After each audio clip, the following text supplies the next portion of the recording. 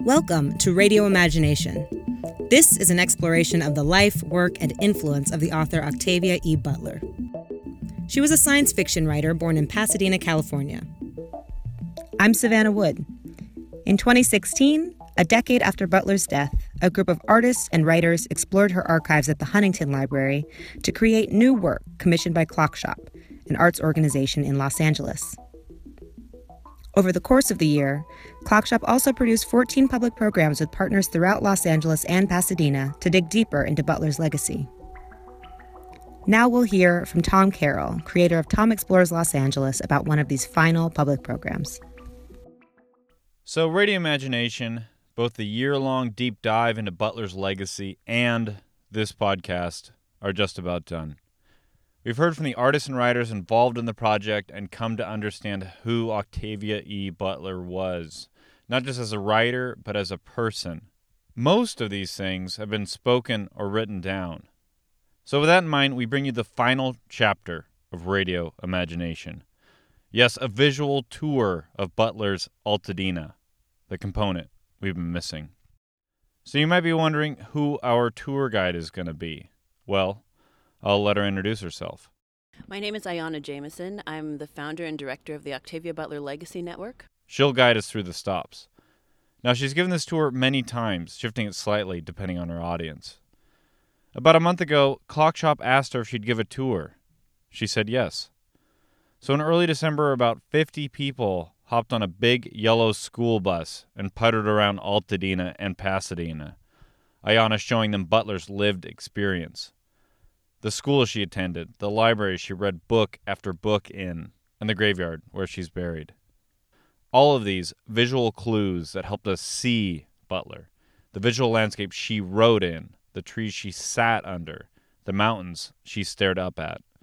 I met up with Ayanna a few days before the bus tour to try and understand it stop by stop, so that way you too can now see Butler's landscape. People would come in from out of town and they would want to pay their respects. So I started meeting up with them and kind of talking with them in the car about what they were seeing and the landmarks in the books that they would recognize from my home, between my home and Pasadena. And so that's how it sort of developed, with sort of one-on-one or one-on-two small conversations about the research that people were doing or the things they were interested in. And then they've grown and gotten larger and larger. And for Clockshop, they knew that I gave tours, and I sort of adapted it and scaled it way, way down and condensed it so that it could begin and end at the Armory, where the show is happening. Do we understand her differently by seeing her home, by seeing her gravesite? What do we get that we wouldn't otherwise get if we didn't go on this physical tour? Well, one thing I think that lots of people miss, especially researchers, is that a lot of the books that were published are very California and Los Angeles based, and a lot of folks miss that. They theorize and want to extract philosophies and different things like that, but they're not realizing that when she's describing something, she's describing what we can see around us. And also the way that her family lived. I think you kind of miss the differences. We think about Octavia being an award winner and someone who got the MacArthur grant, but also she was the daughter of a domestic. And when she was growing up, they lived plantation style in a house with a wealthy white folks that could afford to hire a family of black folks to, clean and caretake for them, which is a very, very different kind of profile, right, than someone who's won all of these awards and gotten all of this recognition. So I think that's the piece that you don't get when you're just reading by yourself, or when you're just reading an article or some kind of blog post or a scholarly article or whatever the case may be, is that is really, really rooted in Los Angeles and California and the San Gabriel Mountains and the weather and the plants that are native to here and things like that.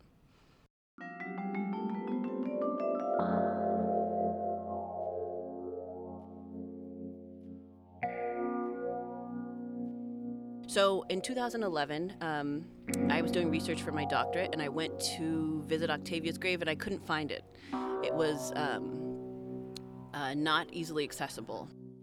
Can you recount for me the first time you went to the cemetery, did you ask someone, where's Octavia Butler's gravesite? Or how did that play out? How could you not find it?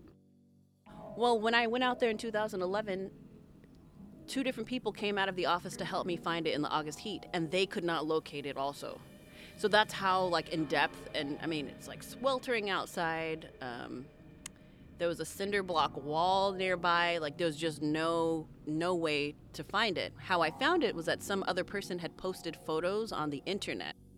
You know, I'm looking it up, looking at the pictures that someone has taken and putting an arrow near the fence, and I'm like looking around, and then I see where it should be, and I have to go and tear the grass off of the headstone. Like, it's totally overgrown with crabgrass. So it was very dramatic. A gentleman that they sent out eventually because they felt so bad that I couldn't find it, their computer was not accurate or whatever, and he takes a weed whacker, he cleans off the spot, and then he comes to me and says, do you have any other relatives that I can take care of for you? And I was like, you know, just overcome with emotion, thinking like, wow, what if this was my relative? What if she really was related to me? And I didn't correct him, and I felt kind of pressed to think about what if she were my relative, and how would I feel if that's the way her grave was kept, even if I, you know, never visited her. So did you try to explain to the groundskeeper the importance of Octavia Butler, or did you just said, I'm looking for this person? Well, the groundskeeper, his job is just to try to keep it neat and clean. And it's a huge, huge place, and he said he was the only person that was tasked with that kind of work. It's not like Forest Lawn or some other big Disneyland for the dead kind of place. It's very local and very small and not maintained the same way, right? And eventually, a couple of years later, I believe in 2014, there was a little sign near the grave that said, with the loved ones of Octavia Butler, please visit the office, and the headstone was missing. There had been an error made because her name and her mother's name were the same. So her name was Octavia Estelle Butler, and her mother's name was Octavia Margaret. So when her mother passed away in 1996, Octavia E. bought the gravesite near some other relatives and had her mother buried there. So when she died in 2006, they were like, oh, the headstone came after the funeral, let's put it where it says Octavia Butler. So they thought that they were together, and it was discovered by someone who had attended the funeral. Obviously, I did not. They were like, oh, this is not where we remember the funeral being, so this is the wrong place. So her grave was unmarked for nearly 8 years. Just totally unmarked.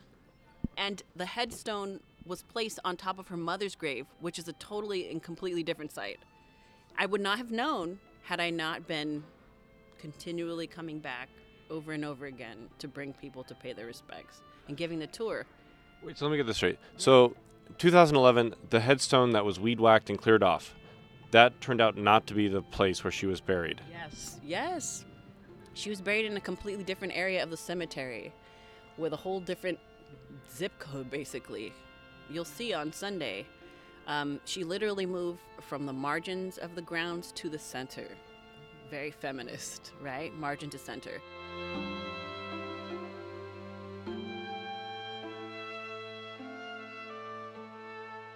And it's one of those things. It's just like Zora Neale Hurston, right? I think Toni Morrison is like going around tromping in the swamps of Florida or wherever, right? Claiming to be her niece, saying that she can't find the grave, and what is she going to do? I had this completely similar experience without any conscious knowledge of that. So yes, that's what happened, and it's one of those sort of mind-blowing things. That's right. It's like you can win the Genius Grant and be in an unmarked grave because of an error. I guess so. Wow. So you had a renewed urgency for your role, I'm assuming, after that, a renewed sense of purpose. Well, I just felt like it was kind of a shame that had happened for so long, and that it's heartbreaking when your loved one passes away. And I personally don't often go and visit my loved one. I just felt like it was a complicated situation, and it was unfortunate that it happened, but that there's so many people that care. Even though she didn't have kids, there's so many people that have gone there before and after the discovery of the misplaced headstone that, it's exponential and phenomenal. The cemetery, is that the last stop on the tour? That's sort of one of the first stops that we depart from. It's sort of the farthest away from the armory. So we'll go there first because I think it takes the most time. Okay. And I think it's important for people to sort of see that. Do you mind detailing the other stops we're going to make on the tour? Well, that's the major stop. Most of the stops are kind of drive-bys in the interest of time. So there are lots of landmarks and different things that are between the armory and the cemetery. So there's a house that her mother lived in. There's also public libraries that she frequented, which I feel like are just as important as her home because she spent a lot of time there.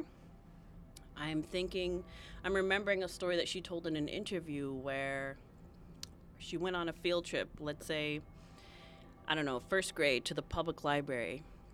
And up until probably fourth grade, her mother would withdraw and re-enroll her in schools depending on whether or not they had free childcare. So at this particular juncture, when she was at whatever school, they went on this field trip and her mom picked her up from the daycare, so it was probably in the afternoon or in the evening. She said, "Oh, we went to the public library today. I really liked it." And her mom turned the car and went right back to the library and took her there. Then she read every single book in the children's section of the library until she ran out and was not allowed to read the grown-up books yet. So you had to be, I think, 14 to read in the grown-up section of the library. I love picturing like carding a 12-year-old and be like, hold on. I know. You got 2 more years. I know, You're underage. Yeah, but she was like 6 feet tall, right? So if they didn't know that she was 12, like she, if she hadn't had the kitty thing, like she could have probably bypassed it. But she said she stopped going to the library because it was insulting her intelligence. She's like, they're not getting any new stuff in here. I've already read everything. So she would have had to have spent lots of time in that library. And it was called the Peter Pan Room before at the main branch library. It's not called that anymore. But I'm like, that should be the Octavia Butler. She, like any other kid that read every single book in the whole children's library, I've never heard of that. Sure, I think that'd be fair. That even if she did nothing else with her life, just for having that accomplishment, you should have it renamed after you. Yeah, that's what I think too. Because I can imagine, just being that determined and that focused and that self-aware and self-motivated. I don't know how you were at the age of 7 or 8, but I certainly wasn't reading all the books in the library. Definitely not. No. I don't know what I was doing, but that was not it.